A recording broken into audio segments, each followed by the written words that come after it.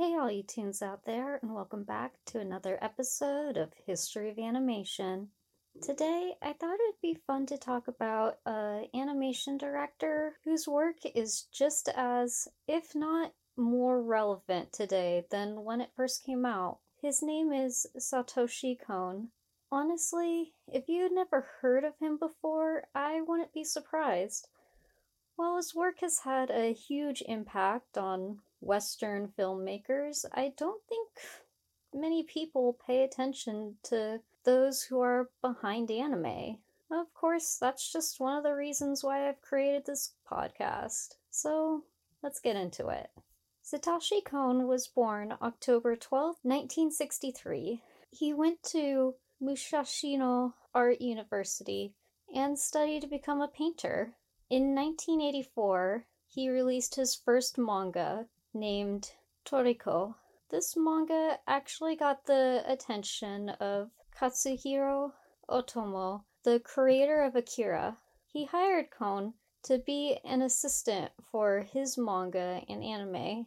Despite how busy that must have made Kon, he still continued writing his own manga. In 1996, he released the famous manga Opus. God, I probably pronounced that wrong. I'm sorry, I'm doing my best here. This is about a manga artist who got sucked into his own work. The surrealism in this story is similar to the animes that he would become famous for. So this all leads up to his first film, Perfect Blue, in 1997. It stars a woman who's a retired pop star. She's trying to start a new career as an actor, but is also dealing with a stalker who is an obsessive fan from her pop star days.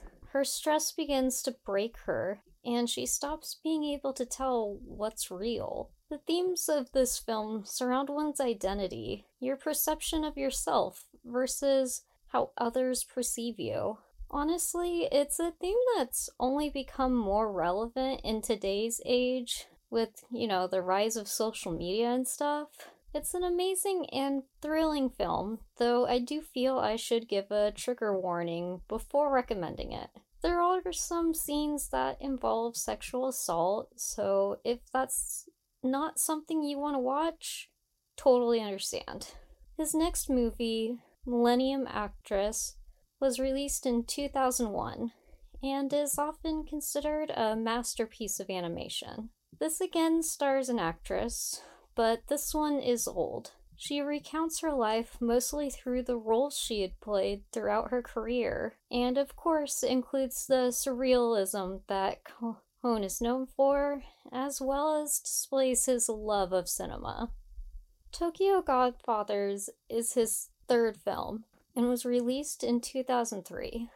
I found an article in the Japan Times calling it a unexpected anime classic for the holidays. The first line in this article states, kidnapping, gangsters, drag clubs, car crashes, stabbings. Tokyo Godfathers is not your average Christmas movie. And if that isn't the perfect description to convince you to watch it next Christmas season, I don't know what else to tell you. His next project wasn't a film, but a TV series called Paranoia Agent. It was released in 2004 and is 13 episodes long. In the series, people are getting attacked by a serial assailant dubbed Shonen Bato, or Little Slugger in the English dub. This is due to the fact that though none of those assaulted get a good look at him, they all describe him as being a boy on rollerblades, wielding a bat. It's been a while, but I do remember watching this series when it first came out on Adult Swim. I don't think I was a big fan of it, but that's probably has more to do with me than the show. I get scared easily, and this could be considered a psychological thriller. I'd probably enjoy it a lot more now.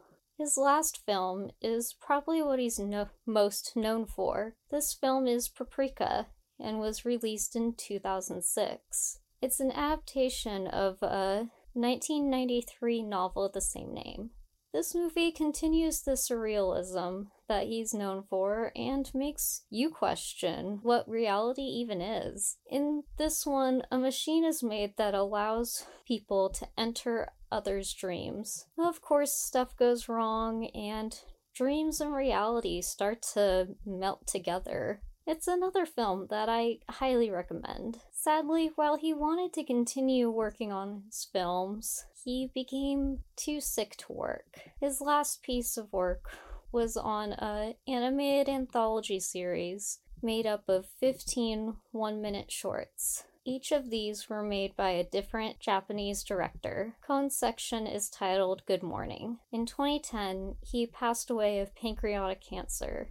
He was only 46 years old. He left behind some unfinished projects, mainly The Dream Machine. This was going to be a film set in the future starring robots. After he passed, it was decided that no one would be able to finish the film in a way that would do him justice, so it was scrapped. I feel like his death was a major loss for all of cinema. I remember when Inception came out, and there were people accusing Nolan of stealing the idea from Paprika. Well, I feel like stealing is a bit too far. Nolan did admit that he was inspired by Paprika, which is pretty obvious. I mean, a machine that allows you to go into people's dreams is too general a concept to be really considered Cohn's alone, but Nolan also made a few scenes that look very similar to scenes in Paprika. And seriously, if you like Inception, watch Paprika. It's like Inception, only in my opinion is much better. Darren Aronofsky, another live-action director, also says that Cohn was a major influence on his work. He used the bathtub scene from Perfect Blue in 2 of his movies, Requiem for a Dream and Black Swan. He even wrote a eulogy for Cohn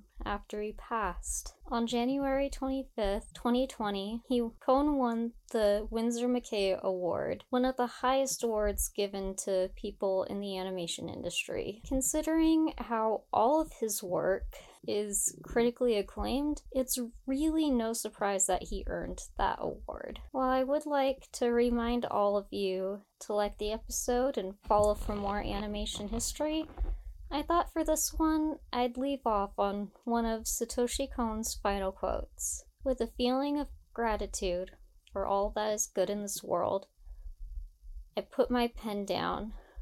Well, I'll be leaving now.